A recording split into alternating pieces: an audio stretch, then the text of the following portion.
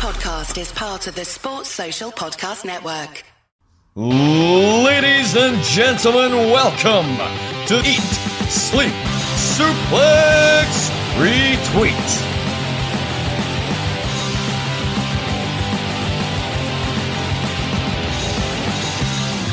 Hello. Yes, I am back thanks to David Campbell's aggressive writing campaign. I am back as the host of Central. My name is Ross McLeod, back after, a very long hiatus.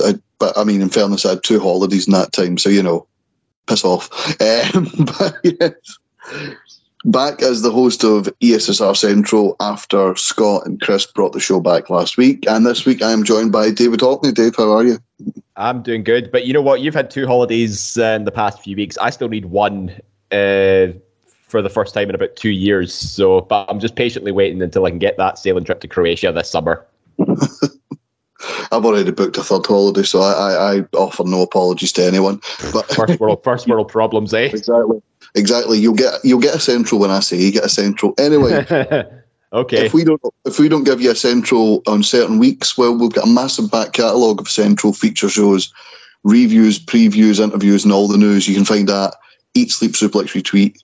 Not Instagram, no, but we do have an Instagram. I'll talk about that in a minute. No, but you can find it on Android, iTunes, Spotify, and do we still do Anchor? I'm going to stop mentioning Anchor. Okay, it's gone the way of VHS. You know what I mean?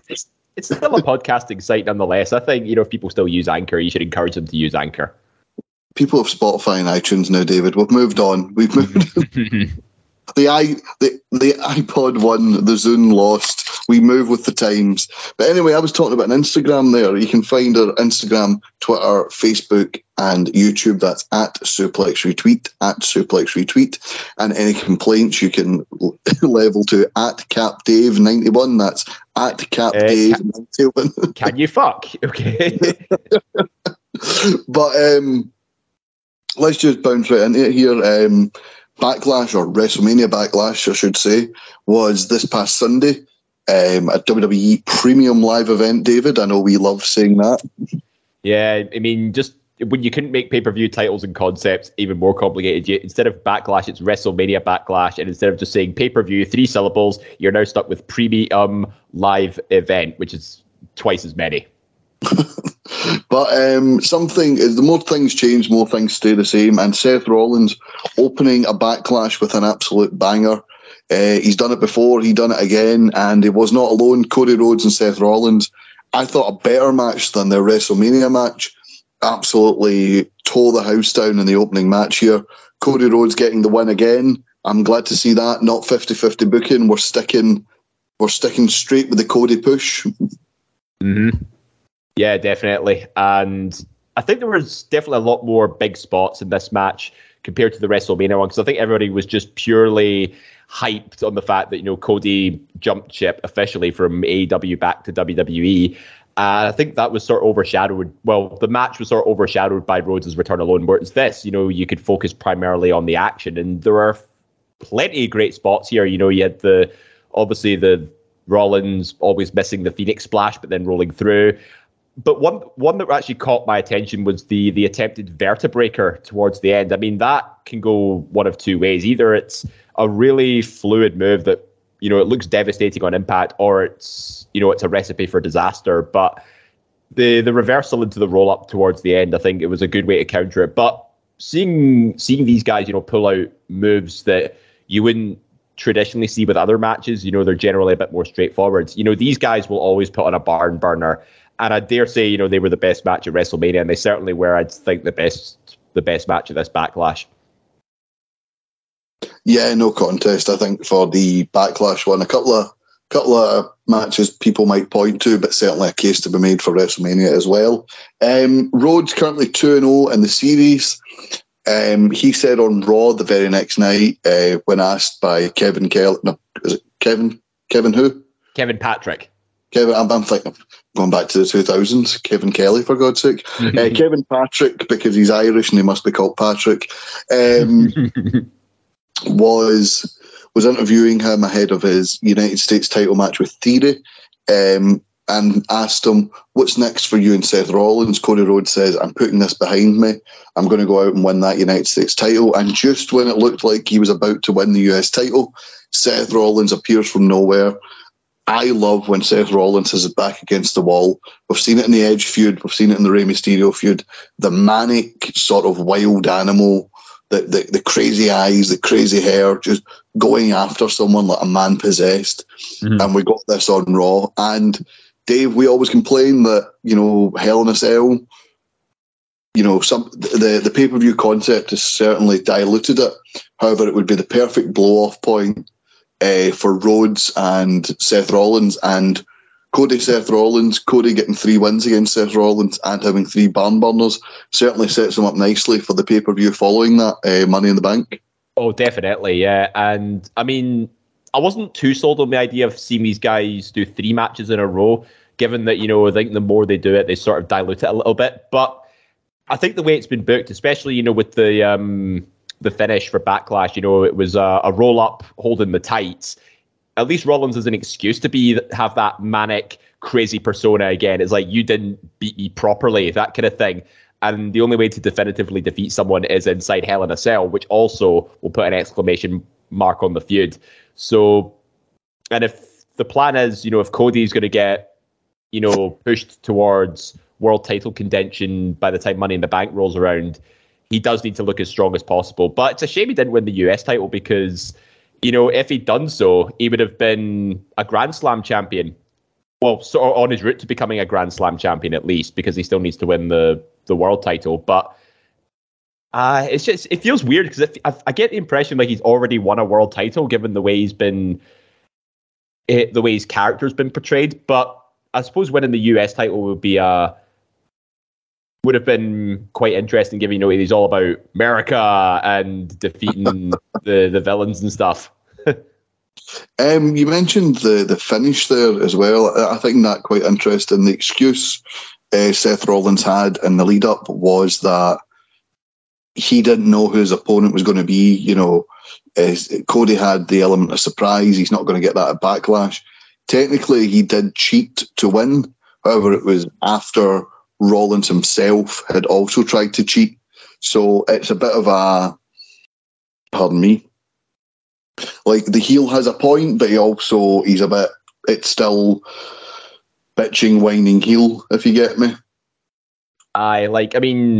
Two wrongs don't make a right, but yeah, I think his hatred and his response was certainly justified in that, well, if I can't cheat, you can't cheat either. So, but the curb stomp on the table, though, I think, the brutal finish, I think it's just a sign of things to come, if they do end up having a Hell in a Cell match. But the good thing is they're actually, against, my initial reservations about them diluting the feud, it's actually, they've made it interesting now. They've made me want to see them have a third one now, especially with Hell in a Cell coming up. It was, because, given how well they did with the Edge Rollins feud last year, they're doing a really good job of trying to do something similar with Seth Cody now. Yeah, I think so. But I'm very much for seeing them go again. But we'll talk about another feud that, we're talking about a feud that could possibly go too long, but people are still interested in seeing it, and Seth and Cody. A feud that I described it, as Scott, as two people I have no interest in, two genuinely unlikable people, and that's Charlotte Flair and Ronda Rousey. I just did not care less about this match. However, the I Quit match was a great match. I did like Ronda snapping when Charlotte told her, "Hey, happy Mother's Day." Oh, yeah. I liked that. But Ronda Rousey wins the SmackDown Women's title. Rumours that it was going to be Ronda Charlotte to get the original WrestleMania main event that Vince wanted, and then the rematch Ronda Becky. So my question here is, and it was also referenced in a promo by Ronda when she said, "You're not special, you're just the first bitch I owe a receipt to." Is Ronda Rousey going to hold this title until WrestleMania, or what's going to happen here? Because I can't see. I could maybe see Ronda Charlotte once again in Hell in a Cell, but the thing here is, unlike Seth and Cody, I don't want to see it again. I'm done with this feud. It's been going on since January. I know the Hell in a Cell could be a perfect, stopping point, but at the same time, I really don't care.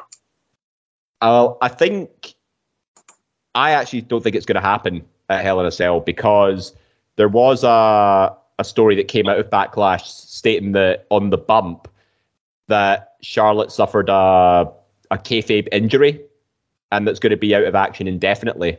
So I doubt she's going to appear for Hell in a Cell. But I think from what reports are saying is the kayfabe reason she's been written off is because she's getting married to Andrade. So I think it's difficult to say how long she'll be out for, because obviously, there's the wedding, there's probably going to be a honeymoon period as well. I think Hell in a Cell's a bit optimistic to see her back by then. I reckon at earliest it'll be Money in the Bank. Like, imagine, there's 6 women, for example, competing in the ladder match, or 7 rather, and they say the 8th one's a mystery opponent, and then Charlotte does a Brock Lesnar, charges out, pushes a ladder over into a poor cameraman, climbs up the ladder, and then just swipes the briefcase out from everyone's nose. And you could have at the top, you could just have somebody like, I don't know, say like Aaliyah or something standing at the top, like with one hand on the briefcase, and then you hear Charlotte's music, and then she just freezes. Quick question: who would you have maybe going up against Rousey at Hell in a Cell? Because I think Money in the Bank is a perfect pay-per-view to give the champions the night off, because you really don't care who fights for the title, because you're there for, it's like the Royal Rumble Money in the Bank, you're there for the title matches, for the titular, or is that how you pronounce it? Yep, titular, yep. Matches. You really don't care, and 9 times out of 10, if there's a women's title or a men's world title match, all it does is take a credible a contender from the Money in the Bank match out. So I think it's a perfect opportunity to give Rousey maybe time off, and then I don't know, maybe July 30th, SummerSlam this year, is that when we're going to see the blow off? Like I said, Rousey, Charlotte, I'm pretty much done with it, but there's no one on SmackDown that comes close to Charlotte, and there's definitely no one that comes close to Ronda Rousey. Mm-hmm. Yeah, no, I think you're right. I think Rousey should probably take the next pay-per-view off. Just have the Raw Women's title defended at Hell in a Cell. Because there was only, I said this to Ryan on Saturday Draft Live, there was only one championship match on Backlash, and it was this women's title match. No other championships were on the line, given that, the main event featured at least 4. It was mental. But yeah, the next pay-per-view, give us bloody Bianca, Becky, Asuka in a triple threat match. I mean, Bianca, Asuka alone, we got that on Raw for free. That alone could have sold a pay-per-view title match. And we know how good Asuka is in the ring and how dominant a champion she's been. I think she did give Bianca a run for her money come Hell in a Cell and stuff. So, I really don't understand why they didn't save Bianca, Asuka for a pay-per-view. It's baffling. Sorry, I take a wee bit of offence there, Dave, that you're saying there's only one title match on the line. Did you not watch the match for the Andrew the Giant Memorial Battle Royal Trophy between Madcap Moss and Happy Corbin? I wasn't even aware that was for the No, it wasn't. I'm just taking the piss. It could have. Yeah. I skipped by it. I was. Me and Scott were about.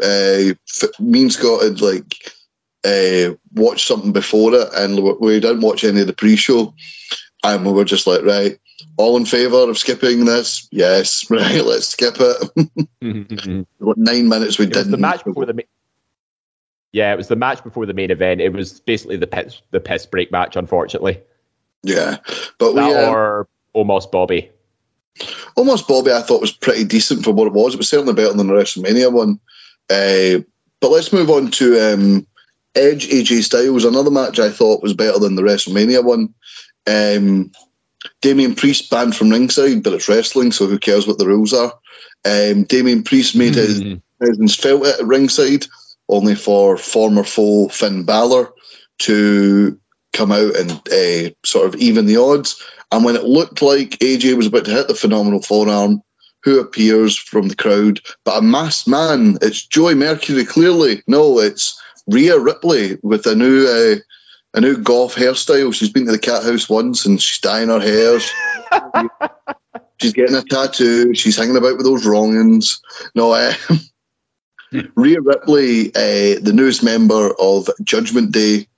And this goes back to when Rhea Ripley walked out after her and Liv Morgan lost a tag match on the Raw after Mania, and Edge made his entrance. Like, it's wee things like that. They were planting the seed the whole time, and I do like going back and noticing stuff like that. Rhea Ripley handily disposing of Liv Morgan the next night on Raw. Where do you think they go with this Judgment Day line story? Because we know Edge has said he won't be wrestling every month. I'm surprised he did, pardon me, 2 in a row with WrestleMania and WrestleMania Backlash. I think he'll be more of a manager's role coming up for the next few months. Where did Damian and Rhea go here? What does success look like for the Judgment Day? That's difficult to say, really, because you can't have Priest really go after the US title when you've got Theory as the heel champion. And I think Rhea, I suppose, could be a challenger for Bianca, but you'd need to build an angle around that, because Judgment Day is still growing, it's still developing. I don't think you can rush them into a major program so soon. Like, let them get a bit of momentum first. And I think there was talk of maybe adding a 4th member as well. I think the obvious candidate that the dirt sheets are talking about is Ciampa. Given that he recently turned heel against Mustafa Ali. It's there's definitely potential there, but I think it needs more time to develop. And there was a few things on the Raw after that I noticed. It was nice little tweaks to Rhea's persona. Not only did she just dye her hair black, but I don't know if you noticed under her left eye, she usually has like a little judgment. Oh yeah, it was like a little sort of ink drawing or something. Normally, in this one, it was a set of scales. I think she changed it depending on the mood. Yeah, I noticed that. Ironically, you're talking about. You mentioned Austin Theory, the heel US champion, and ironically, I think the best place for them is SmackDown at the minute. They've got you've got the trio of Butch, Sheamus, and Ridge Holland to have like a triple threat match with a 6-man tag if they add a 3rd man. Rhea Ripley can run through the undercard and become a credible threat for Ronda Rousey, and it's no skin off her back if she loses to Rousey, so she's in a win-win position there. And, of course, we have... you talked about the heel champion, Theory. Well, we've got a face champion and Ricochet in the Intercontinental title picture. And even if you had a 3rd man... I know Big E's out injured, but Ricochet and the other 2 members of the New Day, Kofi and Woods, going up against Edge, Ciampa and Priest could have some really good matches. So I'm thinking the best place for them could be SmackDown. Yeah, that's not a bad shout, actually, although I think you'd probably have to do like a trade or something like that with between Raw and SmackDown. I mean, WWE does whatever it wants. Maybe they could just announce a trade where and when, and they'll trade Judgment Day for, as you say, the Fight Night trio. And then, that's something fresh for both feuds. Even still, like Edge's new persona, he's saying about how he'll do what he wants, when he wants, from atop his mountain of omnipotence. Yeah. Fucking hell. What's the name called? Omnipotence. Thank you. And the shit is called Dignity. But fuck off.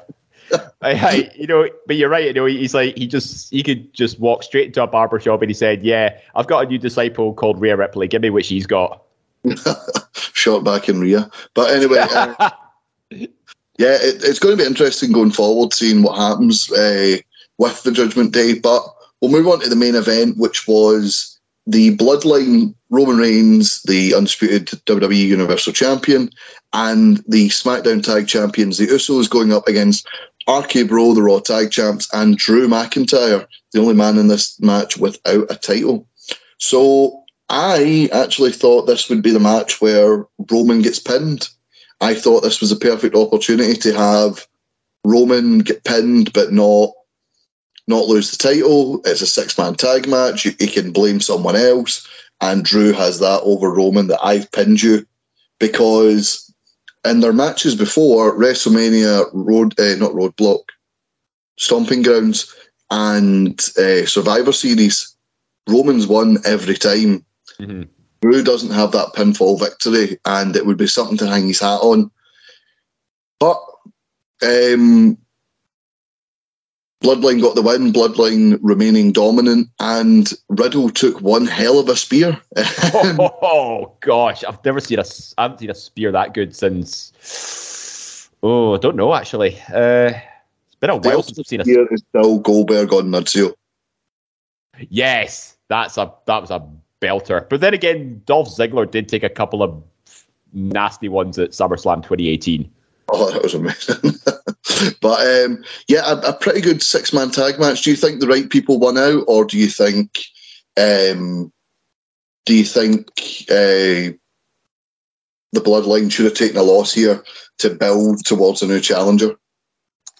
No, I think having the Bloodline win, I mean, I see where you're coming from. I think, a loss to the Bloodline, pin one of the Usos, and it doesn't do them a great deal of harm.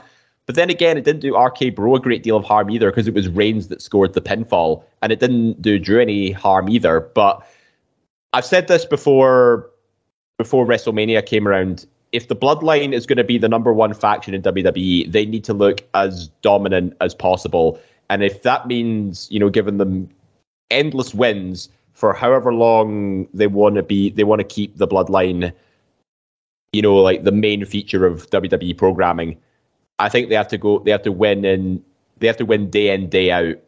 And if Roman's the one that's scoring the pinfall, that more asserts his dominance rather than, and the Usos get boosted by association. So, but I think it's clear, I think they got cold feet with wanting to unify the tag titles so early after WrestleMania. And I think they're definitely saving it for a bigger show. See, my original thought was the Usos would unify the tag titles, but now I'm starting to have second thoughts. I mean, if they're going to go with a 50-50 booking, have RK Bro, maybe unify them. Well, you mentioned, obviously, the cold feet.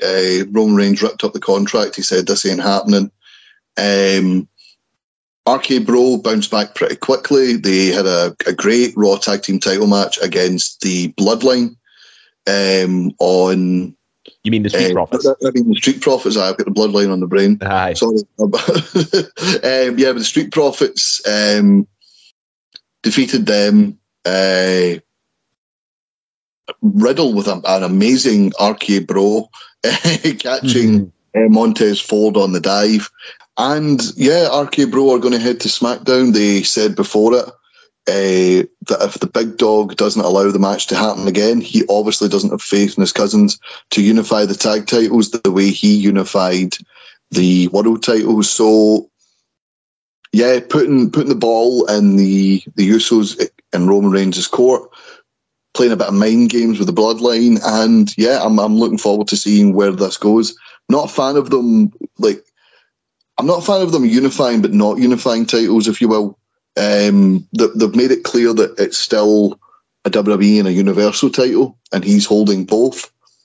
So I wonder how you end up breaking that up, but hey, who knows? But that was WrestleMania Backlash, a pay-per-view with not a lot of build, bar maybe the main event and the I Quit match, but a pay-per-view that was quite enjoyable. 6 matches, 3 hours, and we're up the road. I thought it was quite a good pay-per-view. Mm-hmm. Yeah, all in all, I think, there was a lot of rematches from WrestleMania, but then again, they were all matches that I think had substance to them, especially, Cody and Seth and the I Quit match. It added a bit of... It needed some championship prestige to this pay-per-view, and that's what Ronda Charlotte brought to it. Yeah, absolutely. And every match, bar the Andrew the Giant Memorial Battle Royal blow-off match, did deliver. It reminded me a bit of do you remember Luke Harper versus Eric Rowan a few years ago from Backlash? Where there was no build, it was just added at the last minute and no one gave a shit.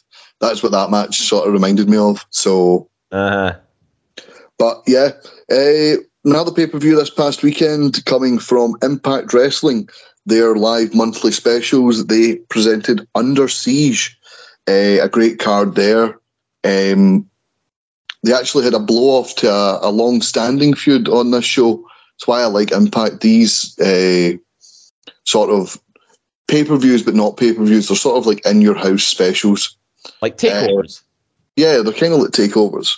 But yeah, they had Taya Valkyrie defending the Reina de Reinas AAA title against Donna Purrazzo. The Virtuosa no longer having two titles, having lost the AAA Reina de Reinas title to Taya back at Rebellion and losing the Ring of Honor title past Wednesday on Dynamite. Last week she lost it to Mercedes Martinez. Yeah. So looking to retain the Reina de Reinas title, they were at one apiece in their feud. The finish comes when Donna tries to hit Taya with the AAA title, only for the referee to try to take it off her, and there's a struggle going on. Taya Valkyrie gets the roll up, 1, 2, 3, but before she can celebrate, Donna Purrazzo, still holding the title, hits her with the AAA Reina de Reinas title. The lights go out, only for the head bitch in charge, yes, we can say bitch now, Mia Yim, to make her Impact Wrestling return. I'd like it noted, this debut and this 5-star women's match all took place without the Impact Knockouts title. The Impact Knockouts title was sort of an afterthought on this show compared to this blow-off feud and Mia Yim debuting. But yeah, Mia Yim, it's good to see her back on a wrestling promotion and back in amongst title consideration. Yeah, for sure. I mean, she's been enjoying, married life. She's been on a honeymoon period. And yeah, I'm happy to see her back, because, towards the end of her WWE tenure, she was vastly underutilized and, as Reckoning, as part of Retribution. But NXT Mia Yim is what I think everybody's been missing for some time. Somebody who I think could have been a major player in NXT, but I don't think she was really given her dues. I think she just sort of fell into the shadows amongst the likes of Shayna Baszler, Rhea Ripley, and a few others too, like Bianca as well being another example. But I think in Impact, Mia Yim is going to be a top contender, when you're talking to the likes of Taya Valkyrie and Deonna Purrazzo. Like these three women, they're like arguably Impact's top 3, I would say. And just imagine what that says about Tasha Steelz, who's the current Impact Knockouts Women's Champion. I like Tasha Steelz. I think she's pretty good, but I'm not a fan of Havoc. I've never seen her have a good match, and I honestly think they are terrible. Her and Rosemary's pretty good, but Havoc just a big lumbering, slow wrestler who every time I've seen her just looks so uncomfortable in the ring. But yeah, Mia Yim certainly brings a bit of name value, especially from her time in NXT. I think you mentioned Bianca Belair. Bianca Belair was someone who suffered from Shayna Baszler's amazing title reign, and then Rhea Ripley winning the title when she beat Shayna. They were going to need something special to beat Rhea Ripley, and of course that came in the way of Charlotte Flair. And then you had Io Shirai, and by the time Io Shirai won the title, Bianca Belair was already up on the main roster. So Mia Yim, Candice LeRae, Io Shirai for a while before she won the title, and Bianca Belair all sort of suffered during that reign, where three really over women had three really good NXT title reigns. I like Mia could have been a big player in the first women's War Games match, but obviously had to be replaced by Dakota Kai. Like, why didn't they just have Mia compete on the women's NXT team at Survivor Series the following night? You know, I mean, I get, you want star power like Io Shirai, Bianca Belair, Rhea Ripley, Candice LeRae, and Toni Storm as well. Like, you could have had Toni Storm or Mia Yim fill in that fifth spot, given that, I think Toni was still making the transition from NXT UK. But, like I said, Impact is for those women who I think almost got overshadowed a little bit, especially for someone like Deonna Purrazzo, who was, sort of lurking in the background in NXT, but yet when she makes the jump to Impact, she becomes the biggest woman in the company in terms of star power. Mia Yim has that potential as well, and I think she'll do great in Impact. Yeah, I agree. I absolutely agree. So, sorry, I'm just looking at the rest of the card. So, Honor No More against Bullet Club, Faction Warfare. Bullet Club in Impact Wrestling been really good. Jay White doing his US of J tour. Honor No More have been great. The team of Vincent, Mike Bennett, Matt Taven, Eddie Edwards, and Kenny King. And a 5-on-5 match. Absolutely brilliant match. Back and forward, and then call back to their New Japan days. Carl Anderson's up on the top ropes. He's about to dive onto everyone when all of a sudden Maria Kanellis, or Maria Bennett, whatever you want to call her now, appears on the apron, distracts him. He gets thrown off the top rope, and there to pin him is Mike Bennett. So a win for Honor No More. Honor No More have now beaten Bullet Club and Team Impact on 5-on-5 matches, and they're just going from strength to strength. And we're coming up on June 19th, Impact 20 years Slammiversary. I'd be interested to see what Honor No More and the Bullet Club are doing there. I'd love to see a massive gang warfare match, maybe a no DQ match. Like, Honor No More is that stable that I think either the Nexus or Retribution should have been. Yes. It's they're not quite Impact, but they're also not quite Ring of Honor. They're sort of in that grey area in the middle. And Eddie Edwards defecting from Team TNA, from Team Impact over to Honor No More. That's just that's a heel turn done to perfection there. It gives them a little extra credibility and a little extra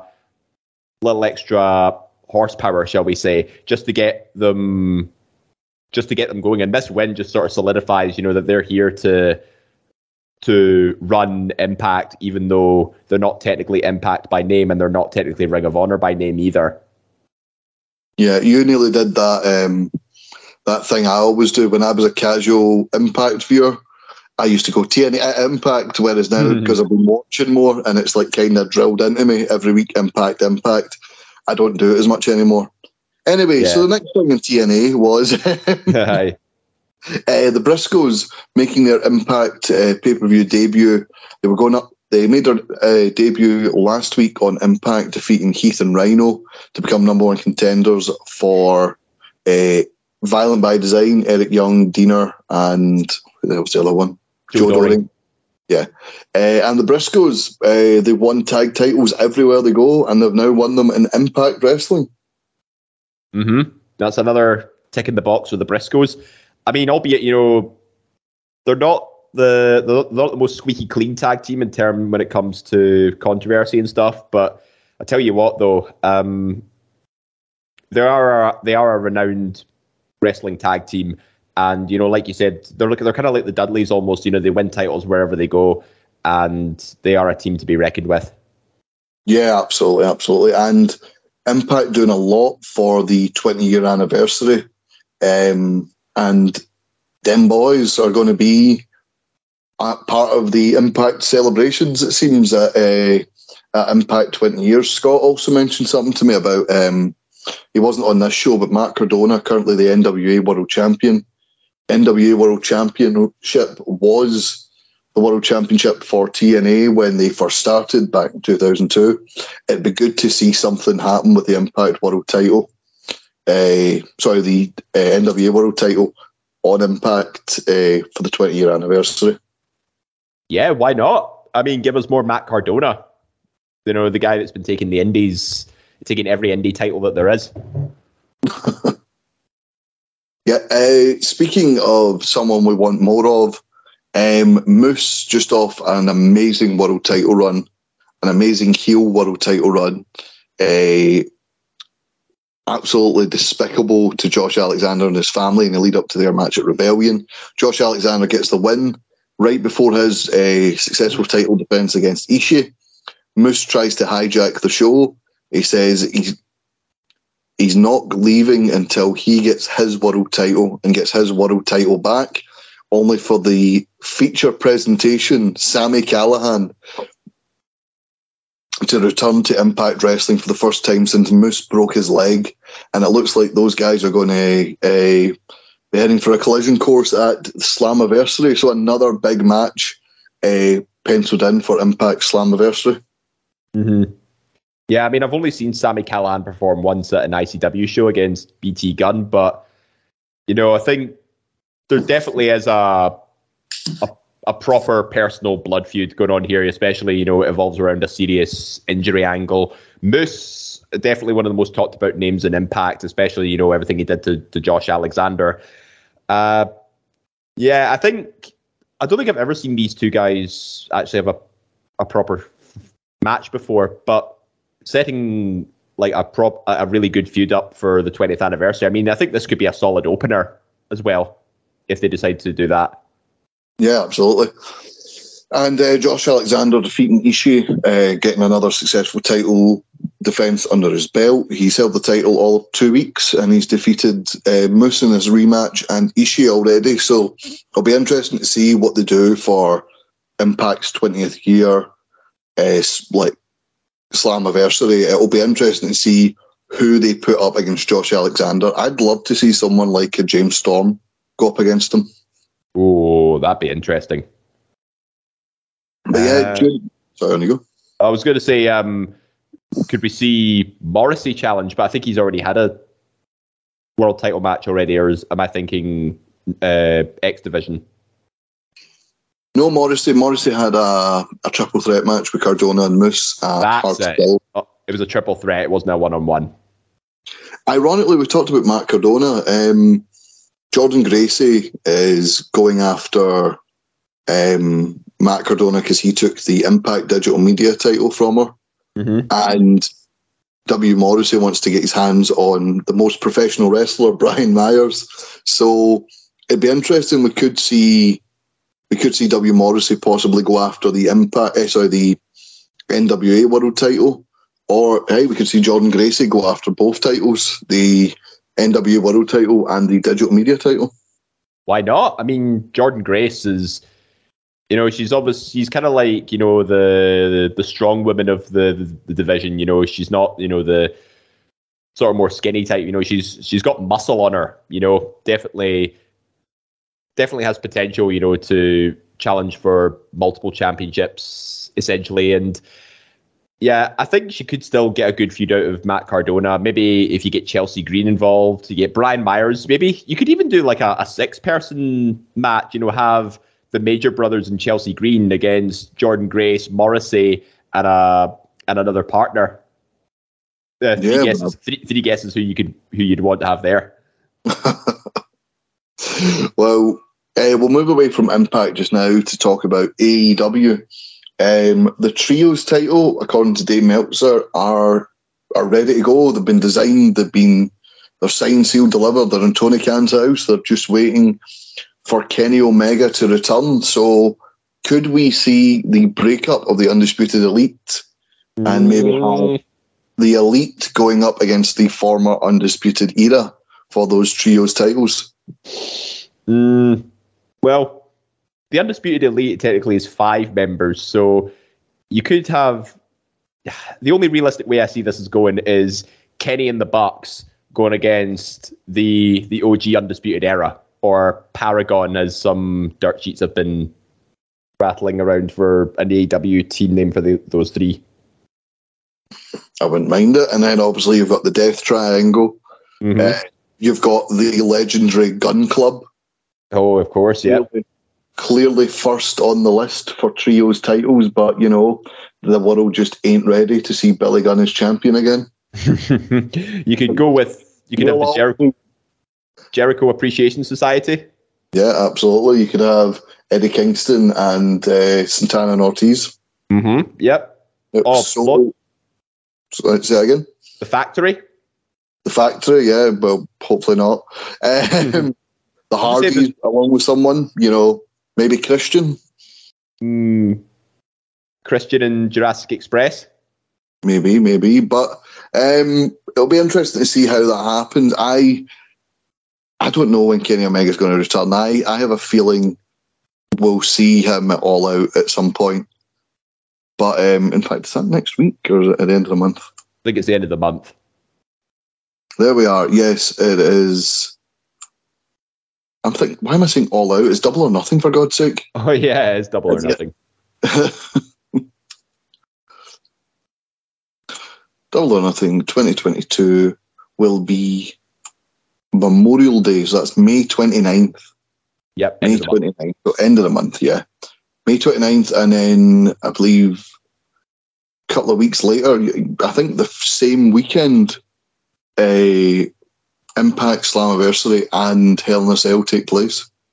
And also, a few weeks after that, you've got the AEW New Japan Forbidden Door special as well. Yeah, that is June 26. Yep. That'll be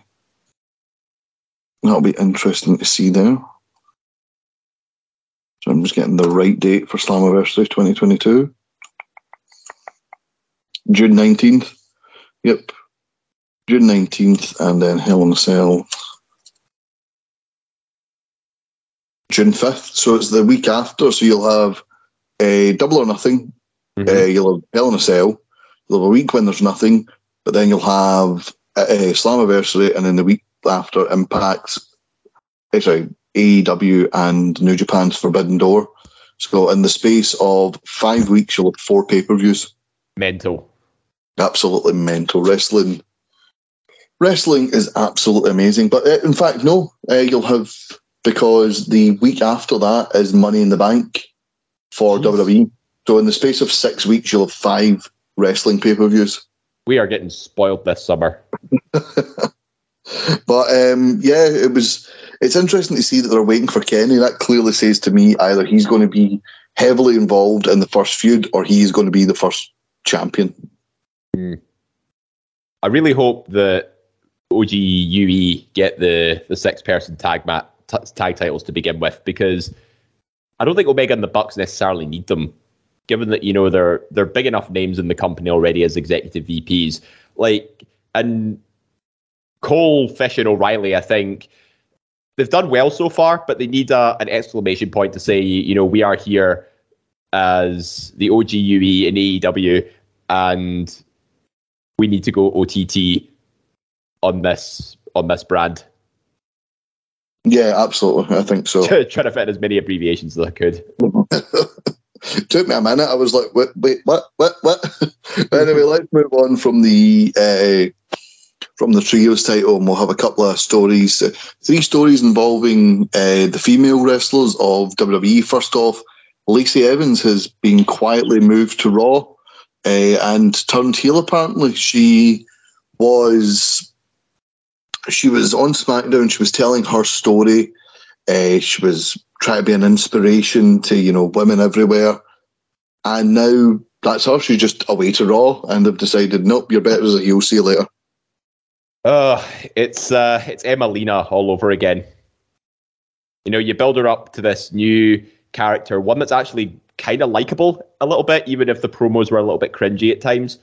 But this whole new look about her, you know, dressed as in the sort of marine cargo pants gimmick and stuff, like, this is a Lacey Evans I could get behind a little bit. I mean, sure, the story was a little corny, but she's got the look for it, and she can sort of go in the ring pretty well.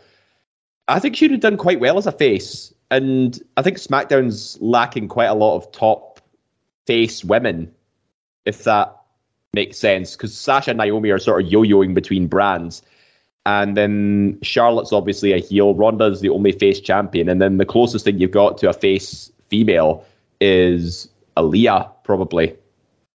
So having a face Lacey on SmackDown probably would have filled a void there, but just brazenly moving her to Raw and then changing her back to a heel, it's ass backwards. That's all I can really say. Yeah, it's a bit of a step in the wrong direction. And the Raw scene is quite crowded, whereas SmackDown is absolutely decimated at the moment. But another face returning to Raw this past week, Alexa Bliss. Alexa Bliss returning to Raw. Old music, but still holding the Lily doll. Old attire, but still got the same creepy, I've stole Bray Wyatt's gimmick grin. Mm-hmm. She took on Sonya Deville. Sonya Deville, now only a full-time WWE competitor. She's been fired from her role as a WWE official. Yeah, I think that's been a long time coming as well. I mean, why they didn't just do the sort of blow-off match with Naomi at WrestleMania is beyond me. But regardless, it's I think it's good to see Sonya back in the ring because, some years ago, I saw her as somebody with a lot of potential, somebody who could make waves, but I don't think she ever really was portrayed as a threat. She was always teaming with Mandy Rose, and even if she did do single stuff, she was always on the losing end. But she's a trained MMA fighter. Well, you'd expect her to at least have some credibility in the ring, but maybe here and now, this fresh start is probably exactly what she needs. Get her from behind the office, get her back in the ring, and with a new lease on a competitive career, maybe she'll finally get to be what she should have been. Yeah, I think Sonya sort of suffered around about the same time. Like she sort of became, she was part of Absolution. She comes in, but she's part of this heel stable at the same time as Ronda Rousey's making her debut. A recognisable former UFC legend, a UFC Hall of Famer. You've got former UFC fighter Shayna Baszler tearing up on NXT, and then you've got her right in the middle, and it's not that it's not impressive. Like, she could legitimately kill people, but she never got to the heights that the likes of Shayna Baszler and Ronda Rousey got to. So she's sort of caught in the middle, where she's got this MMA gimmick, but we can't push her too hard because we have two other MMA people, and they have more about them than just, I have an MMA gimmick. But I did like her as a heel authority figure, but I agree with you. There should have been a blow-off with Naomi. A loser gets fired match. She gets fired and then comes back and goes, no, I was just fired for being an official, blah, blah, blah. Mm-hmm. Yeah. But hey, from a kayfabe firing to a real, not firing, but a real departure in WWE, Candice LeRae has left WWE. Mm-hmm. Her contract has fully expired. She was on maternity leave after her and Johnny Gargano had their first child. But it seems she's let her contract expire. Both her and Johnny Wrestling are free agents. I mean, I imagine she's in the same boat as Johnny at the minute. Like, I think all their attention is solely on, being with their child at the minute, enjoying the joys of parenthood. And then once the dust is settled on that, maybe they'll start to consider where they go next. But I'm just glad they're doing okay, personally. It's a shame that their contract expired, but Johnny and Candice are too good to be, sitting at home, not doing what they love. But they've got a child now, and that sort of changes your priorities a little bit. And I remember Johnny saying on, I think it was Renee Paquette's podcast, that He's just he just wants to enjoy being a dad for a while, and I can only assume Candice wants to do the same. Being a mum for the first time. Yeah, absolutely. So best of luck to them. Best of luck to them whenever they pop up. So our final story this week, it's a bit of a confusion around the Money in the Bank stipulation. So the Money in the Bank heads back to WrestleMania 21 back in 2005. The format has always been the same. The winner gets a guaranteed world title shot anytime, any place that the holder so desires. We've seen people cash in at the end of pay-per-views. We've seen people cash in at WrestleMania. We've seen people cash in during matches, all sorts of things. But on a promo for the show itself, Cody Rhodes is in at Allegiant Stadium in Las Vegas, home of the Las Vegas Raiders. And he says, climb the ladder, get the briefcase, main event WrestleMania. And it's made people think that the Money in the Bank stipulation is now for a WrestleMania main event. I don't know how I feel about that. Who won Money in the Bank last year? It was Big E, wasn't it? I was Big E, yeah. Yeah, and I remember around about the time when they were saying they don't know. Like me and Chris Lopez talked about this. Coming out of Royal Rumble, WWE had no plans for the WWE title. They obviously ended up having title versus title in the main event. But when we discussed why didn't they just have, Mr. Money in the Bank come out and just say the other champion, hey, by the way, WrestleMania, I'm your opponent.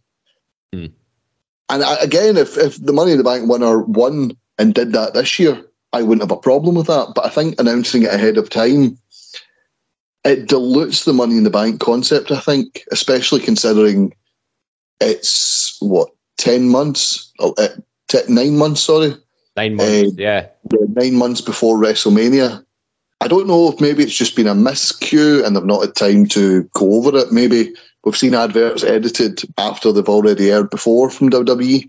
So I don't know if it's going to change, but is it something maybe to spruce up the what do you call it, the Money in the Bank concept? Because I think WWE the past few years they've been running out of ideas for it. See, to be honest, I actually think the Money in the Bank concept is actually one of WWE's most consistent stipulations. I mean, it's been around for nearly 20 years now, and the element of surprise always seems to be there. But I mean, every show you think, oh, could this person cash in then? Because they cash in then. I mean, if you say that on every show, you could say, oh yeah, called it, etc. But the element of surprise is still there. But if the Money in the Bank, if they allege, is going to be for a main event spot at WrestleMania, then what the hell is the Royal Rumble supposed to do? I mean, is the Money in the Bank just going to be for one title and then the Royal Rumble's for the other? But then that raises questions about what they're going to do with Roman Reigns holding the titles, essentially.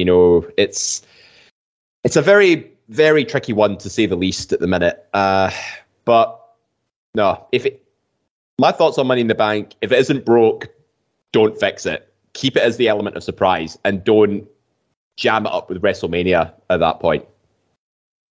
Yeah, absolutely. I think we've like I said, if the Money in the Bank guy, do you remember a few years ago when Miz was desperate to be on WrestleMania after he had main evented WrestleMania 27? He was trying his best to get in, or even when John Cena was trying to find his path to WrestleMania. If one of those guys had been Mr. Money in the Bank and just went, hey, by the way, this is my ticket to WrestleMania, that would have been quite cool. And again, I don't mind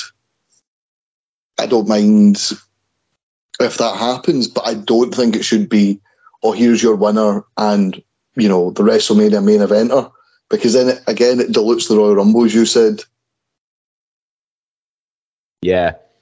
It's Money in the Bank supposed to make it's supposed to make new names when you least expect them to. You know, it's the shock factor. It's someone who at that stage might not be the first choice to main event WrestleMania. I mean, just look at 2020, Otis winning Money in the Bank. Nobody took him seriously, especially when as a world title contender. It just wasn't going to work, and that's why I ended up dropping it to The Miz later in the year. It has to be someone that could win a world title somewhere down the line, but not necessarily do it in the main event at WrestleMania. That's what the Money in the Bank's there for. It's almost like a second chance opportunity, you know, if you're not a megastar.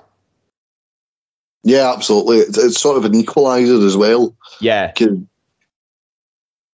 And as well, even Big E, like we go back to this year where he tweeted out, "I plan on cashing in my Money in the Bank on Raw ahead of a Randy Orton Bobby Lashley match." He said on the show, he opened the show saying it, and then even when Bobby Lashley started hobbling around the ringside area with an injury, when Big E's music hit, people still went mental. Where there was still a, oh my God, this is actually happening. Like, he's going to cash in. Mm-hmm. And it's just, it's one of those ones where, again, you said it's not broke, don't fix it. It causes so many great moments. And you know what? We could be obsessing over nothing. It could just be a slip of the tongue. Or, you know, they could have do you remember when they started changing the verbiage? They were saying, oh, it almost guarantees you a world title. Like, you're almost guaranteed to become a world champion when you win Money in the Bank. Mm-hmm. I think they might be changed because, you know, there's been times where round about WrestleMania, the champion who cashed in goes on to main event WrestleMania. Look at The Miz. We mentioned him earlier. Mm-hmm. So, yeah, that's true. It could just mean that. It could just mean you're almost guaranteed to become a WrestleMania main eventer. Or Seth Rollins cashed in the WrestleMania main event. So it's nothing out of the ordinary, but it's also it's also something I don't want to see just become a number one contenders match. Mm-hmm. But anyway, we'll stop there because there should be more stuff that comes out as we get closer to the likes of Hell in a Cell and Money in the Bank, and hey, we could just be fixating over nothing. Yeah, possibly. Maybe I'm just going to take that with a pinch of salt. You know, maybe they'll keep Money in the Bank as is, but I mean, who's to say? You know, the person that cashes in and wins the title before Mania won't go on to, you know, defend it there. I mean, like you said, you know, with the Miz WrestleMania 27, it is possible. But maybe that's the giveaway plan. You know, whoever wins it is going to win the title and then hold it to Mania. You mentioned Brock Lesnar winning Money in the Bank. He's advertised for Money in the Bank. Oh gosh, I mean, it could be him again. I hope my prediction comes true about Charlotte winning this year. I mean, it makes sense, you know, after some time off, and then, you know, she basically has a spot to cash in on. Maybe. No pun intended. Yeah, maybe. I wouldn't mind her being Miss Money in the Bank and doing non-title feuds or defending the Money in the Bank in feuds as her sort of title, and then eventually cashing in later on. But I do need Charlotte away from the title picture for a while, which is weird because you, me, and Ryan Gallagher have discussed before how Charlotte Flair is an elite competitor and she should consistently be in the title picture. But it does get a bit draining. So anyway, but we said ourselves, the Money in the Bank is basically a world title in a briefcase. Yeah, exactly. So we'll wrap up here for our first Central back. I think we're done quite well there. I think so too. Yeah. Next week's Central will not be recorded on a Wednesday. If you know, you know. Depending on I know. Depending on the result, it might not get recorded on the Thursday or fucking Friday either. No, we'll probably record next Tuesday, guys, and release it for Wednesday morning. But please do not send me angry tweets or messages, David Campbell, if your Central is not ready for your Friday drive. But anyway, you can check out the rest of our Centrals and feature shows over at Eat, Sleep, Suplex, Retweet, iTunes, Anchor, I'll mention it, Android and Spotify. Our feature show this past week was on the funniest WWE superstars of all time. It was on that show along with Daniel Campbell, Scott McLeod and Kwaku Aji, so go check that out. Saturday Draft Live every Saturday on the network. A mix of David, yourself, Jack Graham, Scott McLeod and Ryan Dalgleish, but don't let Ryan Dalgleish... I'm everywhere at the minute. Don't let Ryan Dalgleish put you off. He's not on every week. And of course, a massive back catalogue of Central previews, reviews, interviews, and all the news. You can find it there. Eat, Sleep, Suplex, Retweet, iTunes, Anchor, Android, and Spotify. And of course, we want to get involved in the conversation at Suplex Retweet, Twitter, Facebook, Instagram, YouTube. That'll do it for this week. Thank you very much, and bye-bye. Bye-bye. Hi, I'm Scott McLeod. And I'm Grant McRobbie. We are the hosts of the monthly show on Eat Sleep Suplex Retreat East Meets West, where we'll bring you all the latest happenings, reviews and big events from New Japan and the land of the Far East. You can remember to check that out on the Eat Sleep Suplex Retreat podcast feed on all good Android podcasting sites like Anchor, Spotify or iTunes now. Sports Social Podcast Network.